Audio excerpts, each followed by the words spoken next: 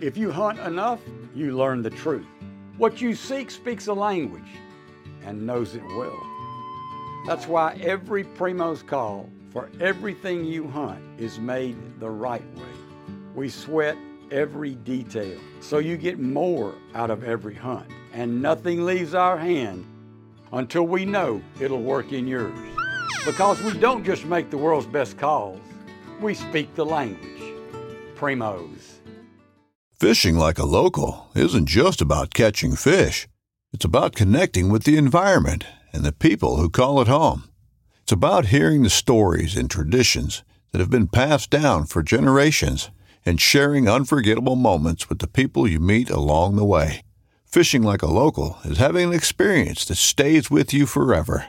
And with Fishing Booker, you can experience it too, no matter where you are. Discover your next adventure on Fishing Booker. All right, everybody. Welcome to the Full Scale Outdoors Podcast. I'm Dale Luganville. Thank you very much for joining me. My guest this week, I've been trying to get him on for a while. Failed attempt this winter. Failed attempt last week. Could have had a really cool one this weekend. None of it worked out, but we finally got it done, so here we go. You guys from the upper Midwest, you're probably familiar with him. You know him from the Crappie Chronicles. He's kind of made the local podcast rounds. His name is Matt Waldron. He's a hammer. He's a stick. And he's actually a pretty funny dude and a cool dude to talk to. Super knowledgeable. You need anything electronics-wise, talk to that guy. Your Vexilar, anything electronic sonar, the dude is a font of knowledge. But on this one, we talk, for the most part, strictly bass fishing. And, of course, we wander into ice fishing a little bit. But we get back on track. And we're breaking down pre-spawn, spawn, and post-spawn of both smallmouth and largemouth and how they differ. A lot of information jam-packed into this one. So give her a listen. Don't forget to subscribe to this podcast so you don't miss one. And like and follow on social media, Instagram, all that good stuff. Check out Matt Waldron's stuff too. You will not be disappointed. The guy catches some awesome fish and just has overall great content. So let's get into it. Here is a bass fishing episode for you guys with Matt Waldron on the Full Scale Outdoors Podcast.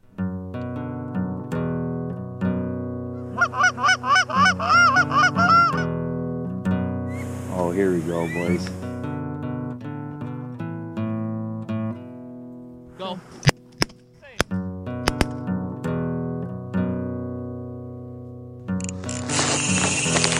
Ooh, I love that sound. This is a good one.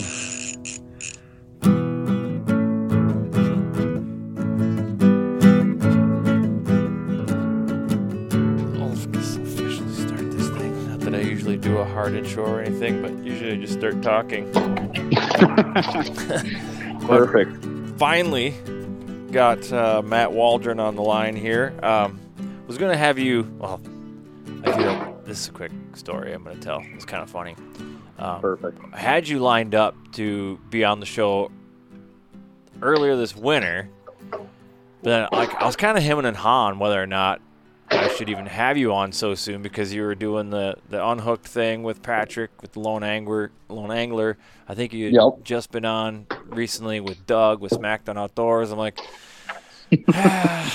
are we saturating the podcast market with Matt Waldron right now? And but I was like, but it's always different. No matter who does the interviewing, it's like the conversation goes a different way each time. I was like, yeah, we'll do that. So we had agreed on a time, and I'm getting set up.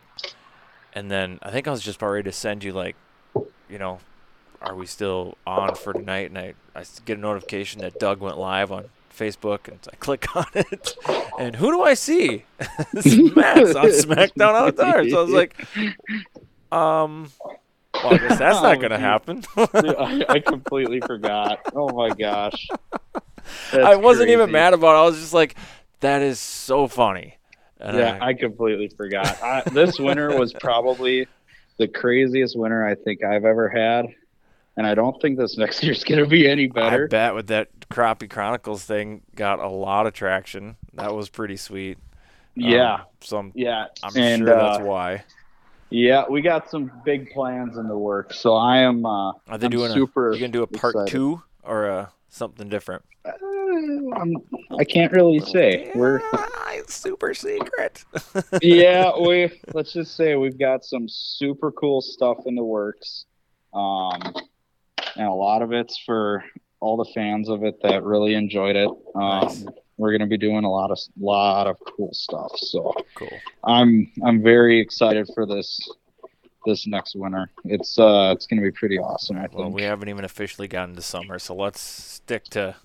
Yeah. Let's To be honest, let's enjoy the above after, freezing temperatures for a little bit here. Yes, I'm so happy it's hot out right now. I got burnt out on ice fishing after like March.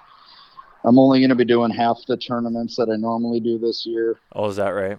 Yeah, I mean, I'm probably end up missing half the UPL events Oh. for filming and other obligations, and then I don't even know if I'm going to do it this next winter after this following this season. Might be your last one, maybe. Yeah, this might be my last one with the house and a wedding next year, and whether we do filming again the following winter. Busy.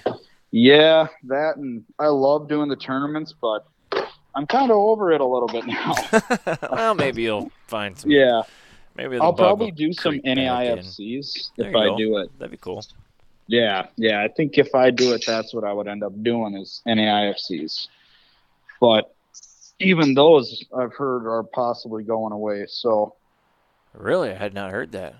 Well, it's hard to make money doing it for the people running it, you know. I suppose.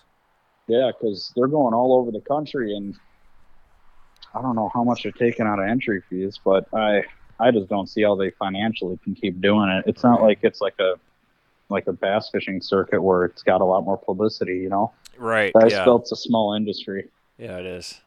Mm-hmm. Small but and quick. I'm gonna keep doing the Franklin State Championship though. Oh, that one. I have yet to do that one.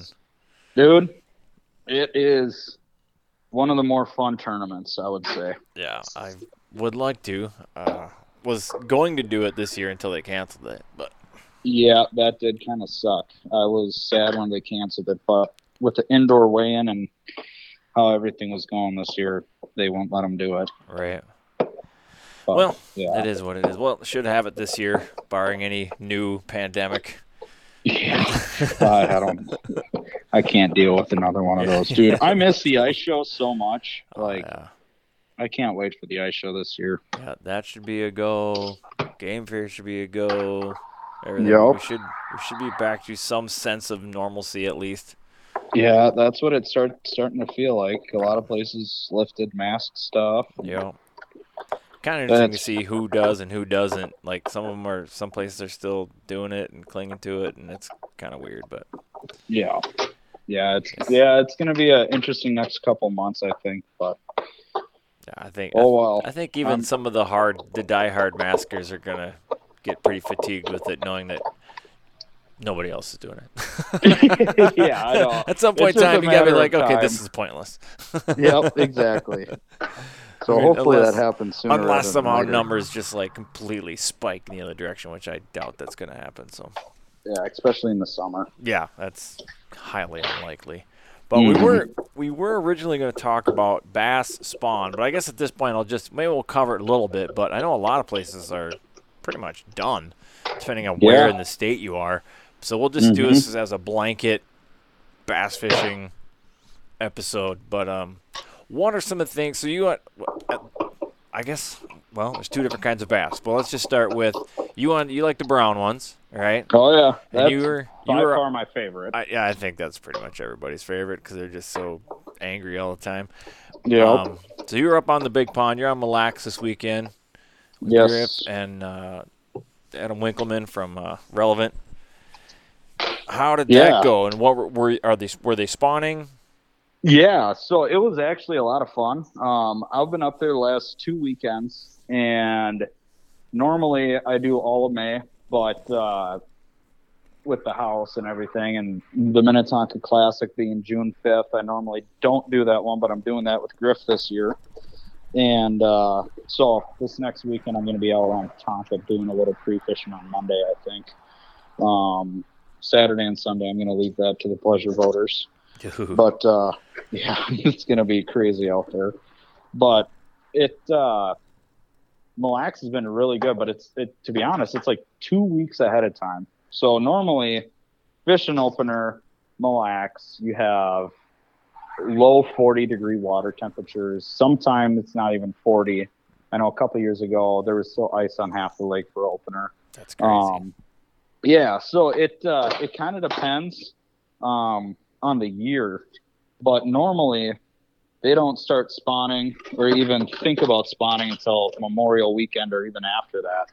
But with this last year, or this year, when we got up there for opening weekend, water temps were in the mid-50s, which was kind of a shock to us. But they were a lot further along in their pre-spawn phases than I was anticipating. And pre-spawn is usually my favorite time to fish the smallmouth on Mille Lacs and just smallmouth in general. They get into really large schools, and you'll go a little bit without catching them, but then all of a sudden when you start catching them, you can usually spot lock or power pull down an area and consistently catch them making the same exact cast because they group up into large schools. Right. We weren't seeing any of that. Last weekend, we were seeing a lot of 2-packs and 3-packs of fish where they were already broken up from their pre-spawn school and starting to pair up and looking for a partner. There was already fish that were starting to make beds on opener out there, which is that's crazy. I mean, I've never seen that out there. It was insane to catch a bed nuts. fish on opener. It was on Mille Lacs especially. It was pretty ridiculous. So we that kind of changed up a lot of the game plan I had for this weekend, especially. But yeah, so last weekend I was able to find a couple big pre-spawn schools still.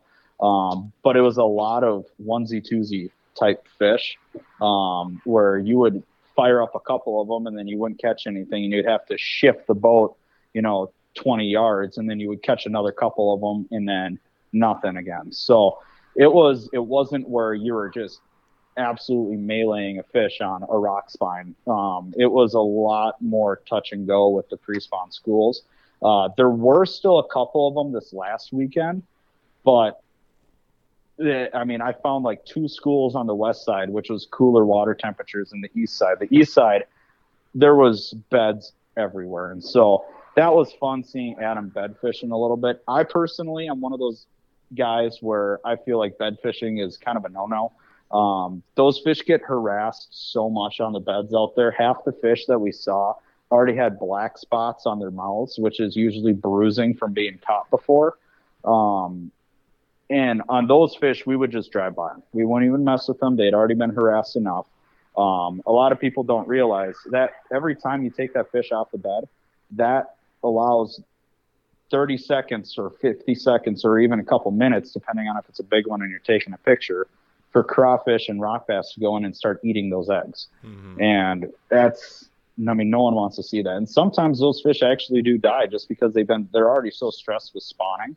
That's just a lot of unnecessary added stress. So normally what happens when those fish start to spawn, I'll go have my one day of fun and then I'm done. And then I go and I start fishing back around Minnetonka and the lakes that are already post spawn. And I just leave those fish be, and I don't want to harass them too much. But that being said, if you want to get like kids out, it's a ton of fun. I mean, it is. Catching smallies off the beds is great because there's no hesitation. They're super aggressive. They're not like largemouth. Largemouth are usually a lot more passive on the bed. You really have to aggravate them and get them worked up. You'll spend 20 to 30 minutes on a big fish, whereas smallmouths, if you don't catch it within the first 5 minutes, that fish has a good chance of not eating. So normally you can catch them within the first minute or two, though. And the boat can be right next to them. They're not boat shy at all when they're on the bed. And what do you usually throw? Are you throwing like a Ned rig in there, or what kind of what's your technique? There's a couple moods of the fish. Sometimes they don't care if something's on the bed itself. Sometimes they want it above the bed, so I'll work a drop shot in there. I'll swim a Kitech over the top. I'll kill a crankbait over the top. But most of the time, they do want something actually down on the bed, and so that's when I'm throwing the Ned rigs. That's when I'm throwing the actually probably the best bait by far is a Kitech or a Megabass Spark Shed on a Ned rig head or a Mighty Jig head. And that is by far my favorite way of catching them and probably I would say the best way of catching them would be with a small little swim bait on a Ned head. It just really pisses them off when they see that little minnow inside their bed. It's like a fish in there grubbing on their eggs. Yep. So I like to use, like, for the Spark Shads, the 3-inchers and the 4-inchers are really good. For the Kitechs, I like using the 3.3s and the 3.8s. I usually don't dabble with the 4.3 and the 4.8s until the fall when I'm wanting to use a little bit larger presentation for them. But it works super, super well. So I really like throwing those swim baits. And then I'll throw a Ned bait, like let's see here. Probably my favorite one would be, it's made by 10,000 Fish, which I believe is a Ketchco brand. And that is the Sakoshi Bug. It's very, very similar to a Z-Man style plastic where it's that Elastec material where it's super stretchy and very durable. But it also has like a Lake Fork tackle ring fry body to it where it's got the ribs on it that catches a lot of bubbles. And at the end of it, it's got appendages like almost like a Z-Man hula stick where it's got those little appendages on the end, except they're a little bit more spread out. And so that's a really good one. It's just something different that not everyone is throwing. It is getting more popular though. Right. And then probably the secret weapon, I would say, if they don't touch any of that, dude, flipping a hair jig into the beds, just like a normal marabou hair jig that you would throw pre-spawn for them. They hate it on the beds too. So that's another really good one as well. And then obviously drop shotting. It's hard to beat, but everyone throws drop shots now. So they get very conditioned to it very quickly. And, a lot of people don't give smallmouths as much credit as they should. They're pretty smart fish. So even on their beds, they can be smart at times. So, oh man, I've seen them things so scrupulous before where they'll just sit there and stare at a bait for forever before finally deciding to eat it. It's like, you've got to be kidding me. Yeah, so that's why, like, there's a lot of nuances to bed fishing and sight fishing. Normally, you can get a fish to react. So that's why I have all those baits rigged up at the same time.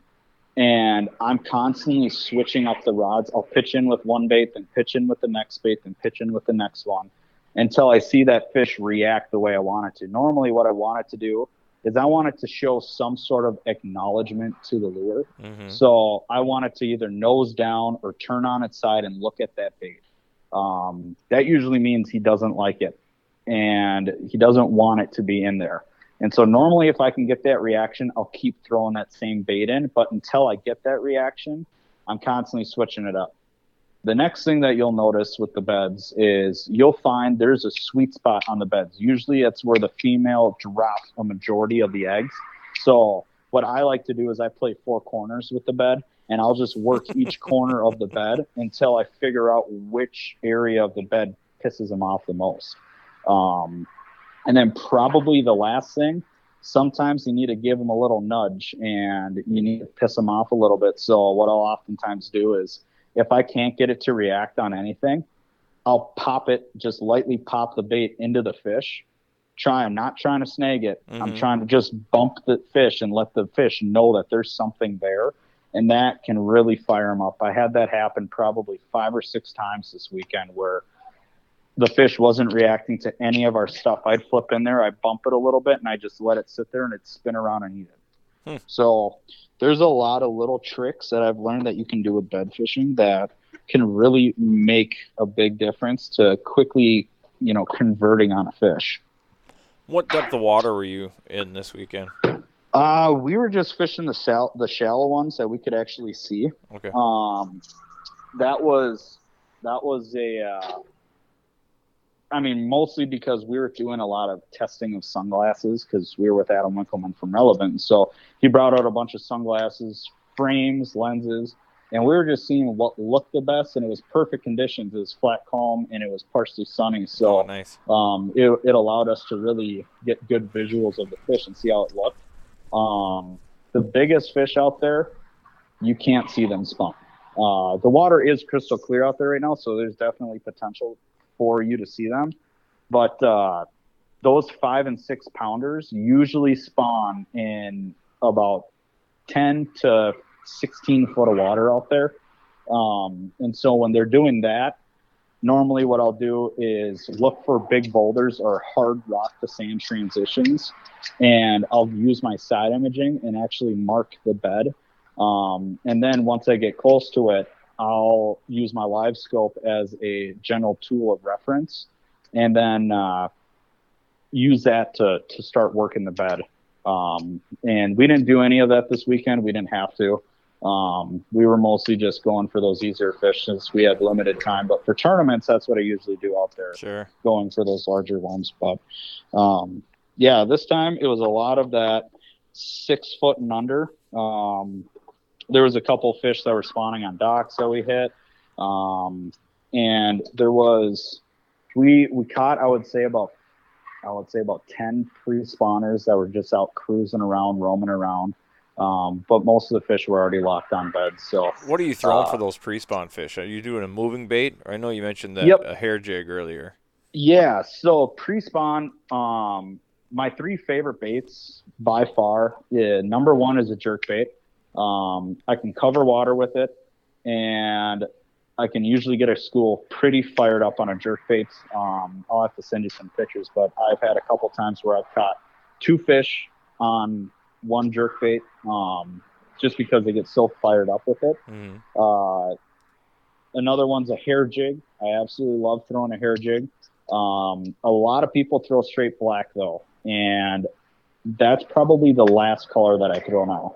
Most of my colors that I throw are like a blonde or a dark brown, or an olive. I'll also mix in a little bit of red wine color to it too. Thorn Brothers Luke Ronastrand actually makes the Thorn Brothers hair jigs. Those are probably, I would say, the best hair jigs on the market right now. And that's, I would say, if you're going to go buy a hair jig, I like making a lot of my own, but if you're going to go buy a hair jig, that's probably the best one. And I usually start off with just a straight slow reel. I want to keep that hair jig just above the bottom. If I start ticking bottom, I speed it up just a hair, or I just simply position my rod a little bit more vertical. And I'm throwing straight 6-pound copolymer.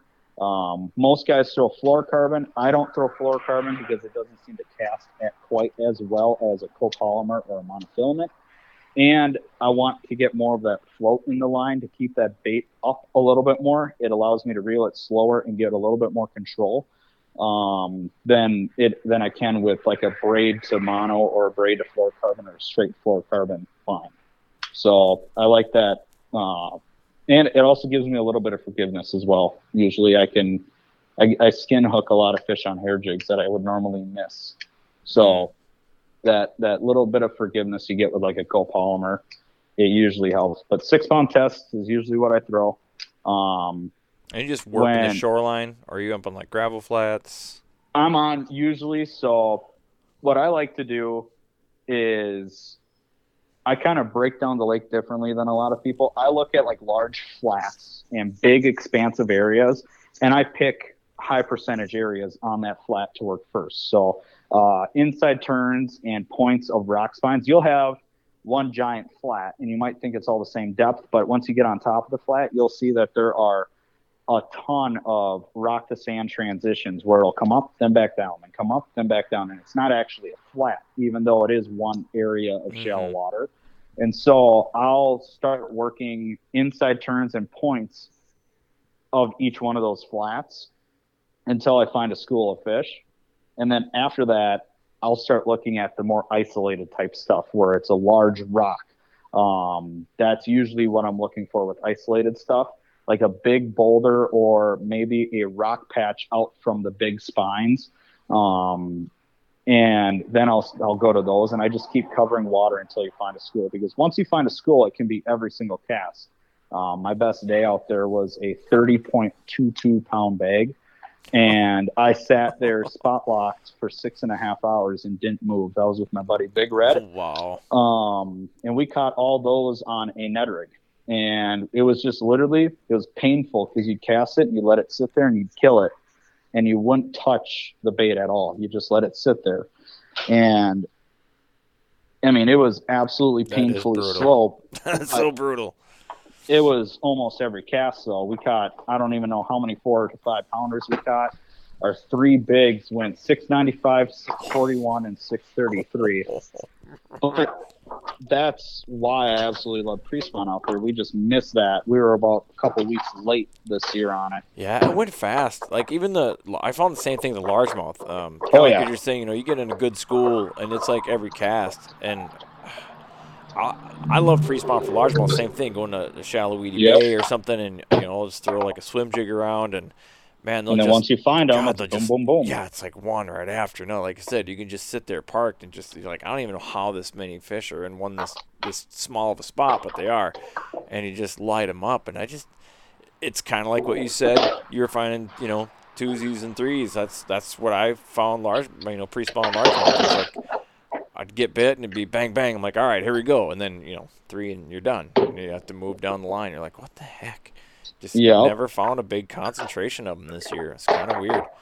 And, it was a very strange year. It warmed up fast, but it also we also had those, like, it was a roller coaster. It'd get really warm, then it'd get really cold. It'd get really warm, and then it'd get really cold. So I think there was a lot of fish staging and then pushing back out and pushing back up and pushing back out. And it's like, yeah. So I think a big thing is this last warm up we had 2 weeks ago.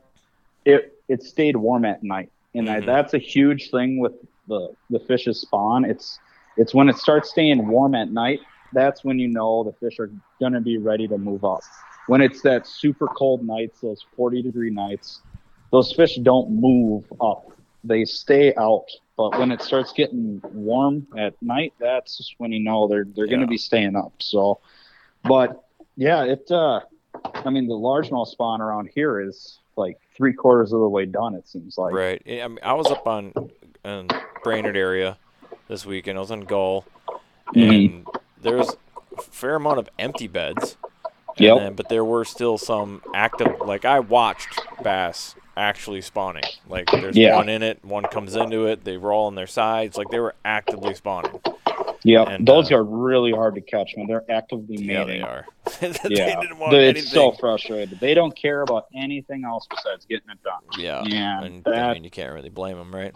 Yeah, you guys got to get it on every once in a while. So, right. But yeah, it's hard to catch them when they're doing that. Normally, you have to wait for them to stop, and once they settle down, that's when they'll start getting more aggressive. Yeah. Well, I agree with what you said. Like, largemouth, sometimes bed fishing, like, I'm always like, I don't get what the hype is. These things are a pain in the ass. Like, they just. Oh yeah.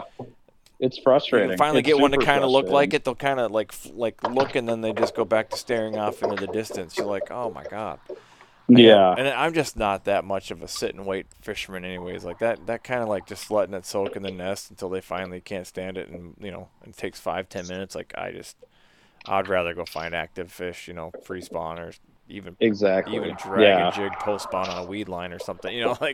It's just, I don't know. I just don't have the patience for that, I guess. But I completely agree. Switching up those baits till you find something they react to. I did that with the dogfish this weekend. He was on a big bed. Oh, I couldn't resist. I have to catch him. If I see one, I have to try to catch it. Dude, they fight so hard. Oh, they're just a cool fish, man. Right now they're spawning, so they got the neon green fins. They're badass. I did end up catching one, but that's awesome. It was that same thing. It's like I was parked right on top of his nest, and he didn't care about the boat one iota. And I'm just I threw a swim jig in there, and he wasn't interested. And threw a Ned rig in there. I've had good luck with Ned rigs, and he kind of looked at that one, but then lost interest right away. I just kept throwing stuff in there, and finally I picked up a big bass jig, big black and blue craw trailer, I thought, I'll go And that pissed him off. big and gaudy. And then he followed that all the way down, and then he was staring at it, and I twitched it, and he started biting it, but not engulfing it, just like, well, you know how a dogfish's mouth is, like all their teeth are right on the front edge of their face, you know.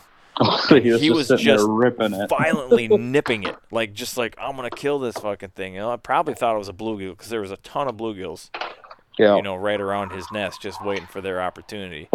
And then finally he took one bite too big, and I was able to get the hook in him. And it was nice.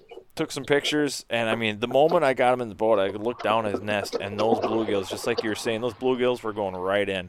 And so I snapped some pictures, and I got him right back in there, and he went right into that nest, and immediately started chasing them bluegills out. Like he was unfazed, but he went right back to kicking ass.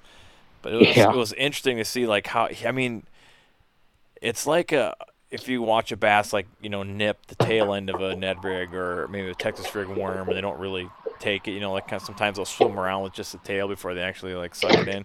He was kind of doing that, but it was like real quick. He wasn't holding on to it. It was just these quick but super violent nips. Like he was trying to hurt that thing. He just wasn't. He wasn't trying to eat it, so he wasn't opening his mouth and actually sucking the bait in. You know, it was kind of crazy. It took me a while to get him to go, but they're fun when you get them to eat, though. Yeah. And then I seen quite a few more. And I'd give him to turn and look at it, and then. Did you go and hit any of the smallmouths on Main Lake Gull or Round? I did not look for any smallmouth on Gull. I wasn't sure there was smallmouth. I actually pulled it up on the DNR Lake Finder, and it didn't show anything in their survey. Oh, there's smallmouth. Okay. I mean, if I'd have seen smallmouth, I probably would have, but I didn't. So usually you have to go to like the Main Lake reefs and stuff on Gull. Usually it's like the north half of Gull because they come from Round into Gull. And there's some absolutely huge ones. We had a Minnesota Team Trail tournament out there last year, and second place was all big smallmouths. So they caught them on Main Lake Gull. There's some really, really big smallmouths in there. There's just not a ton of them, but they're starting to become a stronger and stronger population of them out there. Same with Minnetonka. There's more and more every year. The lake sets up weird. It's like a lot of deep water and then a lot of shallow water, and there's like nothing in between. Like it just comes out of the depths, like super steep break, and then it's super shallow. Yep, that's usually why if you do find a good area in a mid-depth spot out there, so like that 12 to 15 foot, it's a good area almost the entire year because it's a transition spot where fish can go from deep to shallow. And I was kind of doing some, the real reason I was fishing Gull was kind of just, I'd never been on it, so I just kind of wanted to familiarize myself with it because we have it, not to bring it back to ice fishing, but Minnesota Made has it on their schedule for this winter, so it's like, well. Oh, you guys are fishing Gull? Yeah.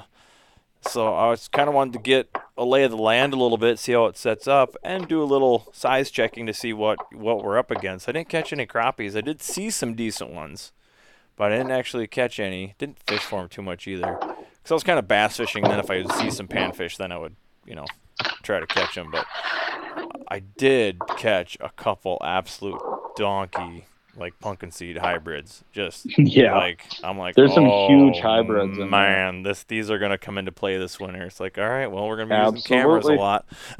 Well, if you can, there's a couple. So we had Ice Team University out there a few years back, and I'm probably not going to say the spots over now. I'll text you them so the other guys don't hear. But we found some really big hybrids up shallow, and they were mixed in with rock bass. That's kind of what I was expecting. Not so much the rock bass mixed in, but those hybrids do seem to like that shallower water, especially in a lake like that where it's just real clean. Looks like it has good weed growth. I assume the weeds are still alive in the winter, or at least they will be somewhere. They were for us, and it was late winter. We were catching them out of cabbage. Yeah, that's kind of what I expected. Mm-hmm. So, like I said, a lot of camera. It's going to be a lot of camera work. Oh, yeah. I actually just scored a new camera auger for the year. Oh, did ya? Yeah. I found a 4-inch StrikeMaster laser synthetic. Synthetic, huh? It's like the original... It's the original synthetic auger, pretty much. You know how there's a cage roll, pistol bit, sure, yeah. the Light Flight. This is the original one. Hmm. I'll send you some pictures of it. But yeah, it's an oldie. They only made it for a few years. But yeah, it's a really good. It's a lightweight scouting auger, but I found a 4-incher. So my 3-inch doesn't work for the camera that I use now, so I had to go with a 4-inch. What now. are you using for a camera? I was using the AquaView Recon, or not the AquaView Recon, the AquaView Pro 5.0 Revolution. Okay. Or the 5, whatever it is.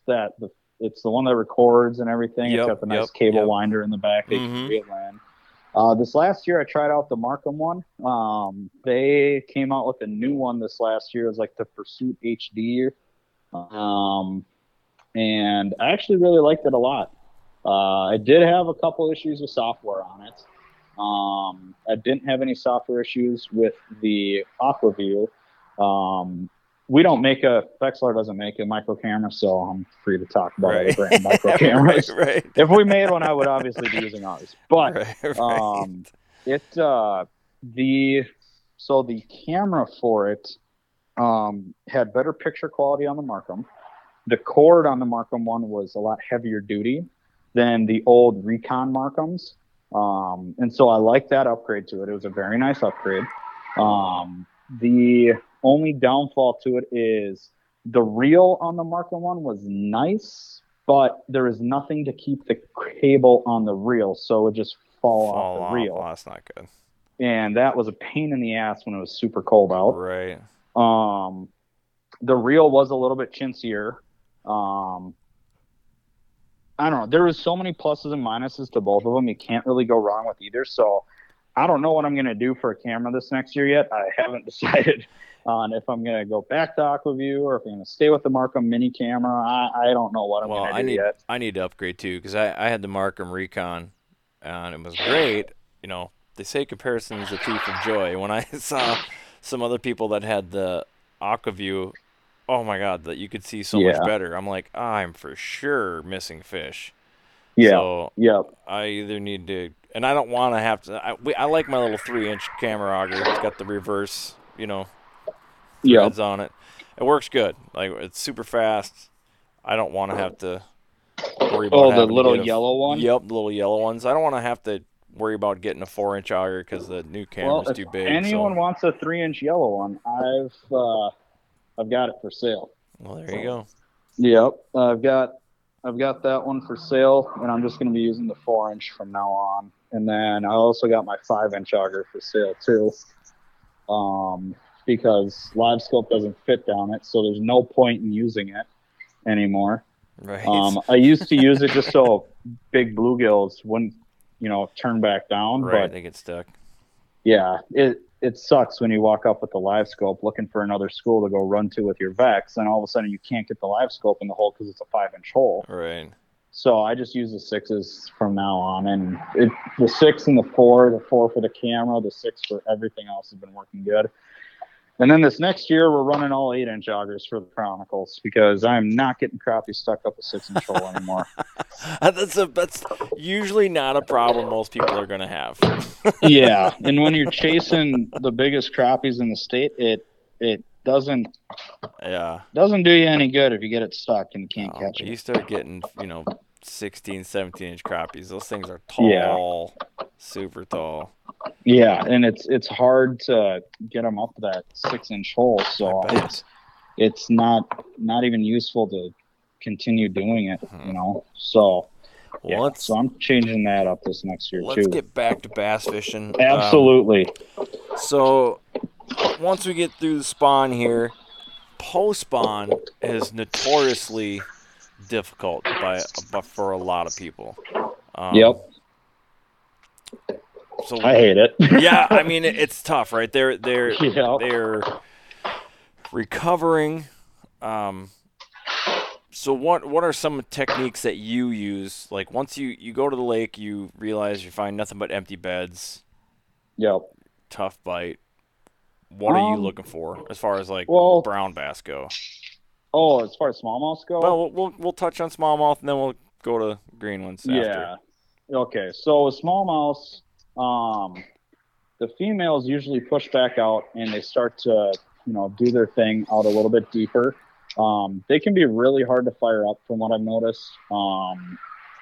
You can get them to eat, but they're just recovering from the spawn and just chilling usually out on the 12 to 15 foot breaks. So normally what I like to do is I'll throw a moving bait to locate them. The tough thing about smallmouth is they don't school back up right away. So usually post spawn is some of the toughest fishing for smallmouth that you're going to find, unless you're fishing males and you're targeting fry garters. That's usually where you're going to have your best success. So you're still going to be up shallow. And when I'm doing that, I'm throwing a lot of moving baits. If I'm throwing a bottom bait, I'm throwing like an all-terrain swing head with a biffle bug, where I can keep that bait moving and not get it hung up. I'll be throwing some shallow diving crankbaits. Spurl rock crawlers are really, really good ones for covering that 10-foot depth range area. And then if you push out a little bit deeper for those larger females, that's where I'm really slowing down a lot and throwing Ned rigs. I'll also be throwing drop shots. On the drop shots, I'll be throwing little baby tubes, small Kitex.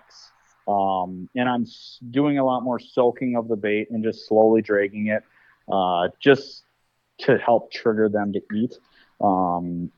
Usually come July, that's when I'll start getting a lot more aggressive with the fish and getting more of those reaction strikes. Usually they're definitely recuperated from the spawn, and you can normally get them back into schools again.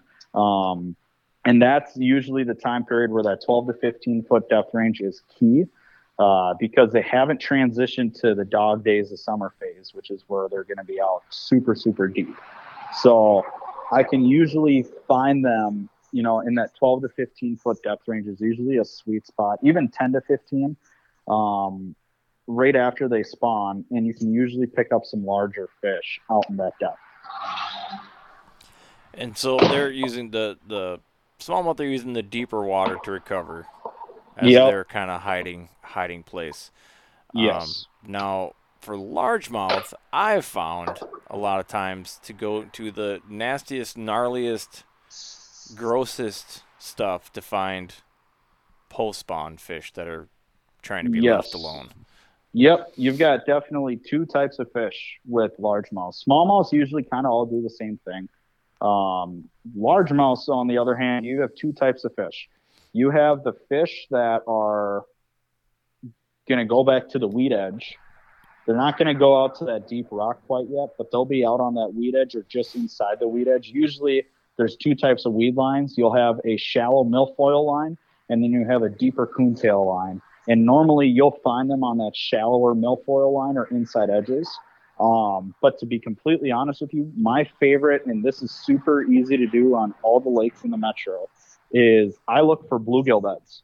A lot of those big females do stay up shallow for largemouths, and they'll hang out on that inside weed edge where it's all thick and matted up, like you were saying, but they'll be relating to bluegill beds, and that's how they recover and recuperate quickly, is by chowing on some bluegills. And so even though I'm not fishing for the bluegills, I'm using larger swim baits that emulate a bluegill. I'm using big, bulky jigs, and then, dude, my favorite is throwing a frog. Topwater post-spawn is some of the most fun that you can have. Usually what you can find is, like on Minnetonka, you'll have big, giant weed flats. And post-spawn, right in the morning, I like hucking a big topwater over the top of them.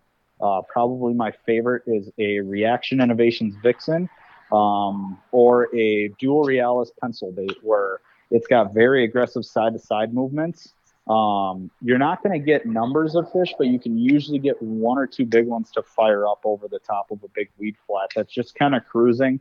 Like you said, largemouths, you don't notice them push out right away. They do kind of hang up around that shallow stuff. And then all as always, one of our favorites is, fishing docks in the post-spawn too. Right, and that I kind of learned a hard lesson that way. One of my first post-spawn, we had a tournament and it was during the post spawn, and I was kind of doing, like what you said, I pushed out a little bit, not super deep, but I was checking the weed line, inside weed line, outside weed line, thinking, well, they're going to come out here. And then, back at the dock when I got my butt handed to me and talking to the winner, found out that he was fishing just the nastiest stuff he could find under docks.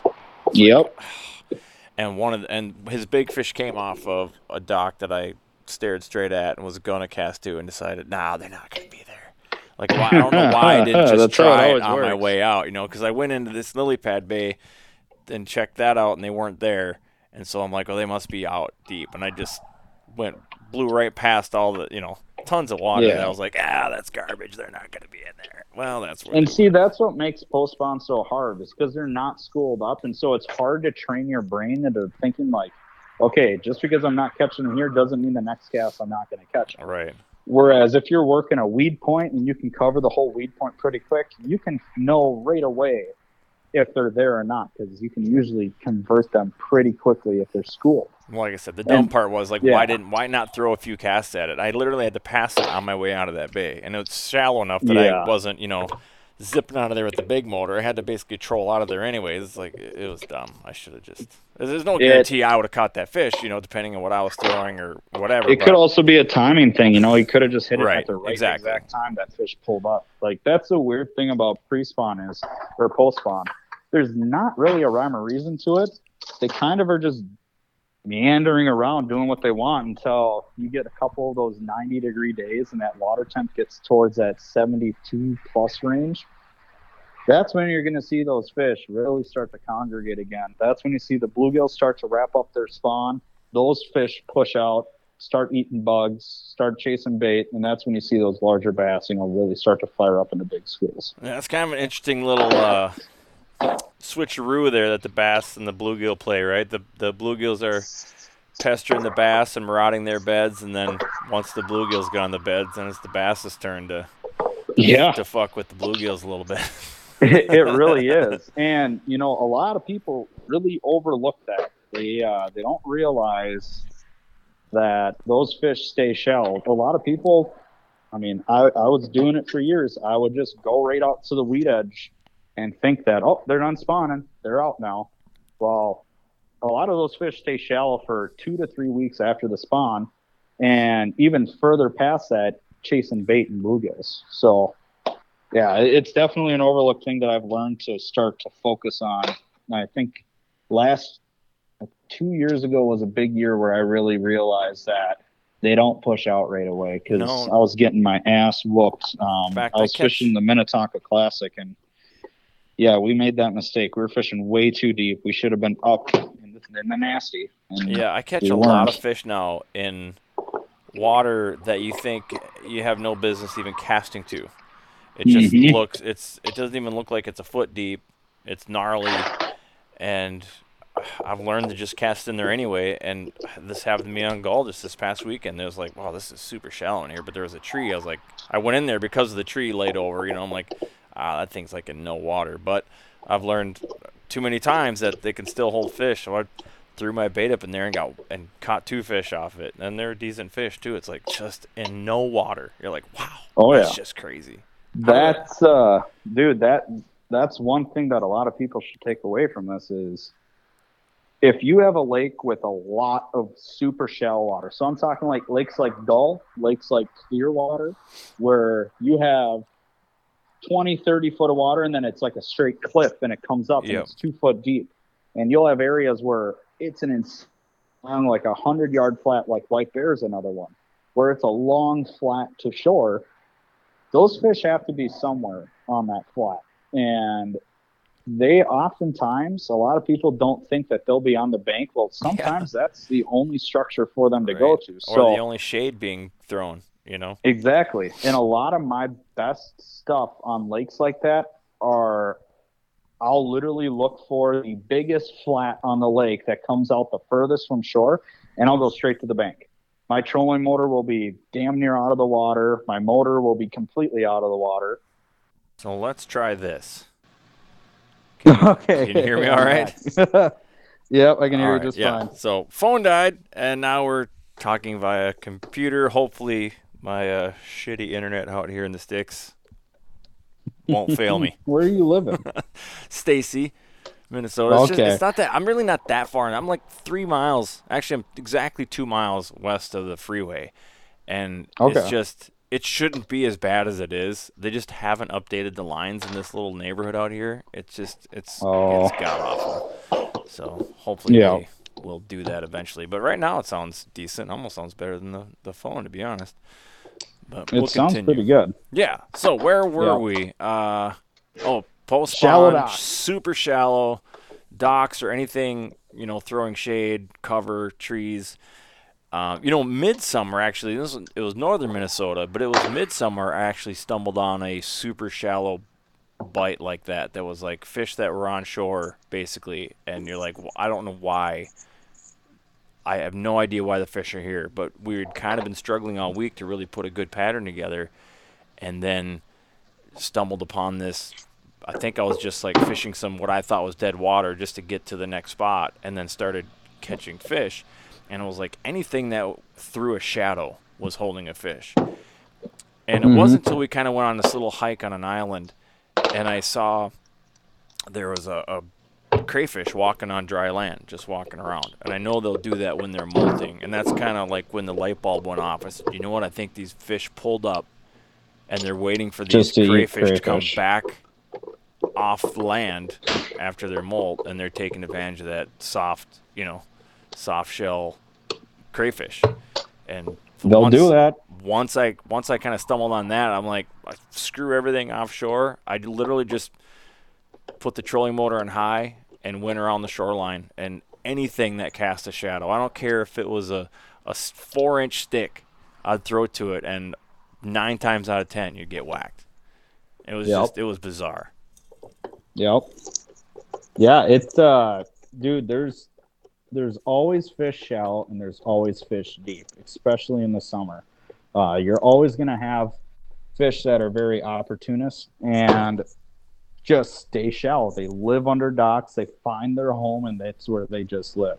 You're not going to find schools, but that's, to be honest, that's one thing I love to do on Tonka is I'll go and hit a few docks that I know a big fish can usually hang around, and that's usually found by just spending time on a lake, and you'll find an area of docks. You'll find one little corner of a lily pad field. You'll find little nuances that you can get a big fish off of. And, dude, to be honest with you, a lot of times that's where I get a kicker fish, is on a little area like that where the fish just calls home.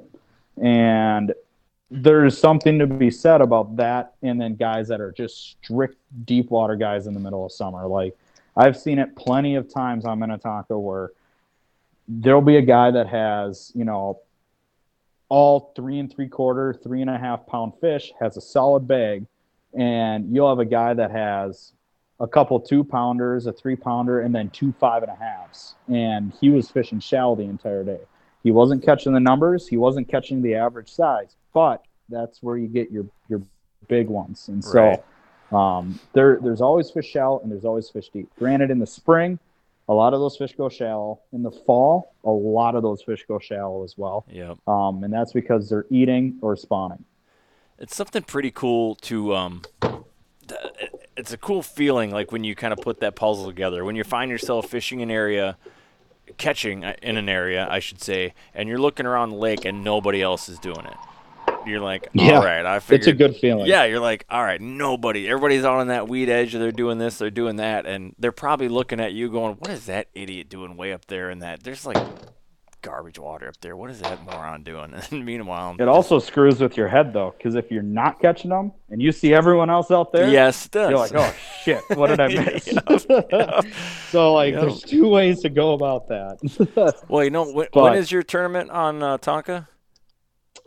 June 5th. So it's coming up here. Boy, that a week after this weekend. The bluegill bed pattern just might come into play. Yes, sir. That's what I'm going to be doing a lot of focusing on is bluegill beds and inside weed edges, and some docks. I'm I'm primarily going to be in pretty shallow water. Yeah, I don't. June 5th, I wouldn't expect anything to be too terribly deep yet. Yeah, I've screwed up a lot and spent too much time out there this time of year in that 12 to 15 foot of water range on big weed flats or on weed lines, and it took me a while to learn it, but because I'm an offshore guy, I love using my electronics. I'm an electronics junkie. I don't know if you've seen my boat, but I've got graphs everywhere on it. I love spending time behind the steering wheel, looking for fish and then catching the fish off of sonar. A lot of that comes with my job. I love sonar. It's a big thing of what I do is analyzing sonar, how to make it better, the performance of sonar, a lot of the nuances of frequency. And I've learned with my stubborn ass the last few years that I've spent too much time post-spawn deep, and it's bit me in the butt. The last few years I've had pre-spawn or post-spawn tournaments, and I figured out pretty quick the last couple of years that I need to be spending more time shallow, and that's even in the middle of summer too. Right? Yeah. No. There'll be times. Yeah. They can be really shallow in the heat of summer when you think, oh, these fish are going to be in 30 feet deep. Sometimes they're in 2. Yeah, and it's hard to do that on a lake like Minnetonka where there is so many fish, and you know there's a big school of fish somewhere, and so that's where it can get a little bit troublesome. Right. Well, that second guessing is a bitch. Oh, it sucks. I hate it so much. One thing I like, speaking of electronics, once I get some side imaging, I got my Helix 7. It now I can see those bluegill beds. And more importantly, the ones you can't see with your eyes. Now you can see those deeper bluegill beds, and that's going to come in big time for me. We weren't supposed to say anything about that. Sorry, didn't know we were keeping that hush hush. No, deeper bluegill beds, dude. That is a huge thing. So usually when I'm looking for deeper bluegill beds, or when I find some deeper bluegill beds, I usually look for the thickest patch of grass or milfoil, coontail, cabbage, whatever it is. I look for the thickest patch of it that's touching the bluegill beds. So like on whatever side of the beds is, and that's what I focus on. Normally what I do first is I pull off so that I'm a bomb cast away.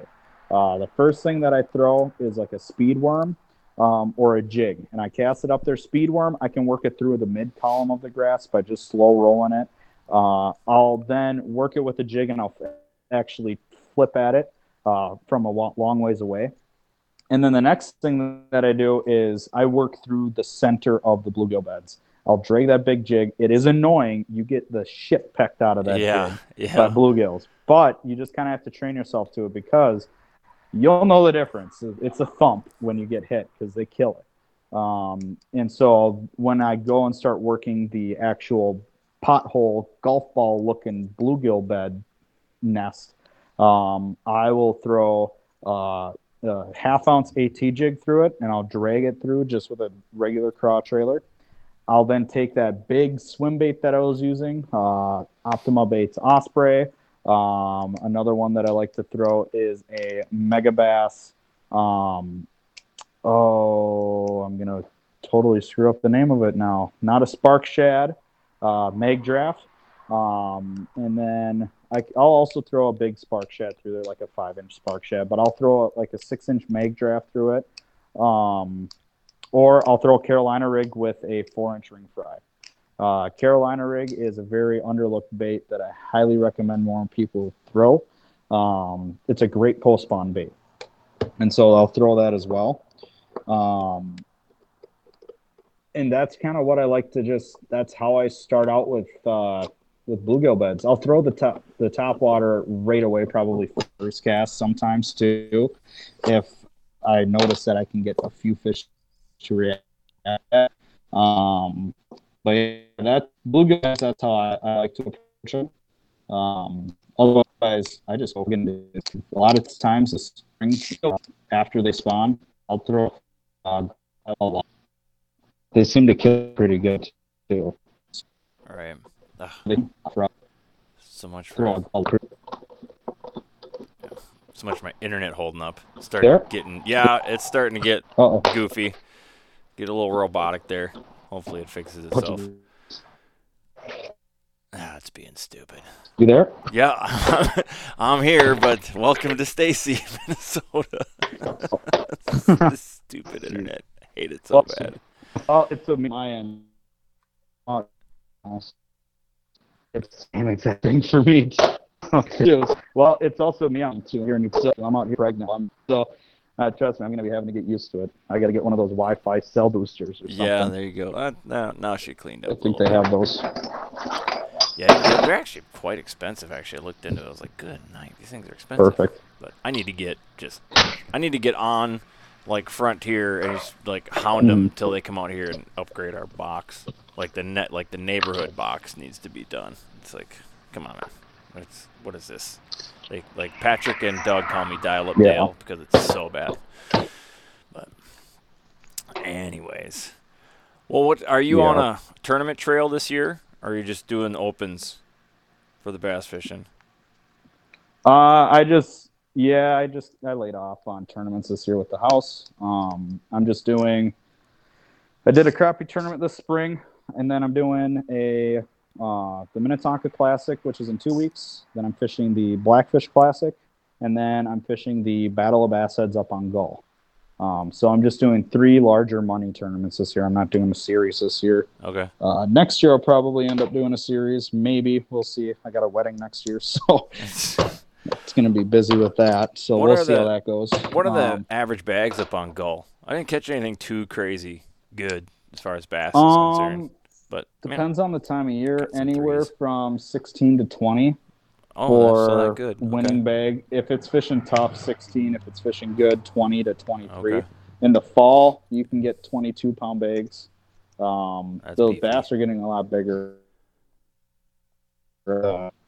That's usually what it on average takes. That's not a bad. Tonka. That's respectable though. That's a 20-pound bag is 23. Respectable. Yeah, Tonka. Yep, they're good bags. Yeah. It's not like the Mille Lacs thing where you're expecting 28. It's just absurd.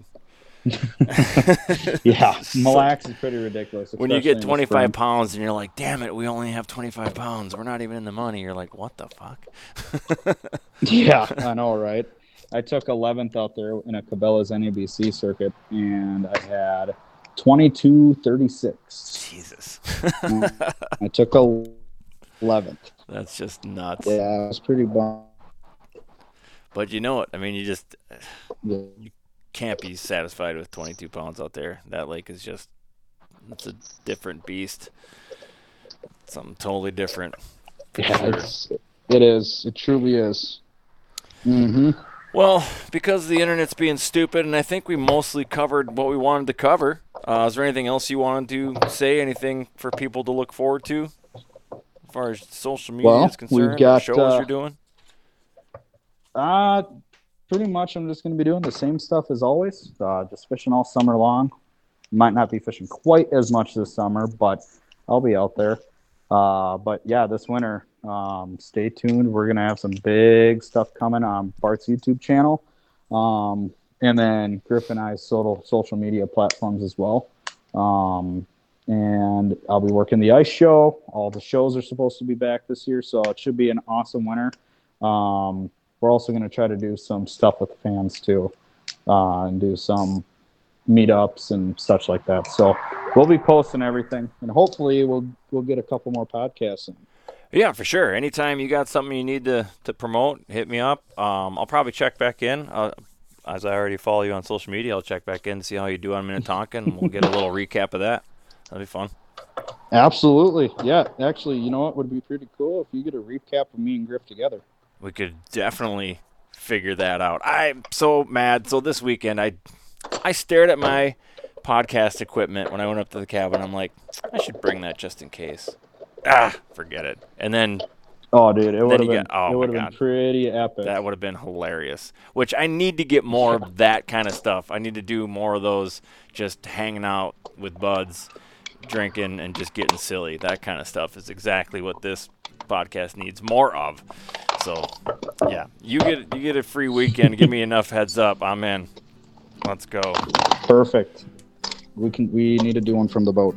You can do that too. I did one from Streamside with Squeaks 1 year, and then that was it. I got my little portable, so there's no reason to not do one from the boat. It'd be kind of cool. Yep, I hear you there. Very fun. All right, dude, thanks for your time, and we'll do it again. Sounds good. I'll catch you later, brother. Yeah, later, dude. See ya. Bye.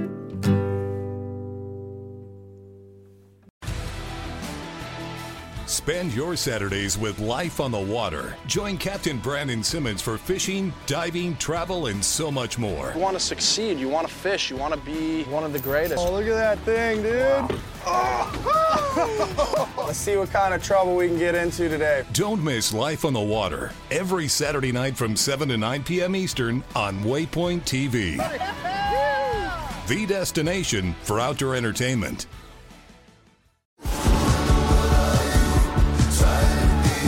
Pursuing wild game in wild places. Tune in to Hunt Stand Presents Saturdays at 8:30 p.m. Eastern. Waypoint TV, the destination for outdoor entertainment.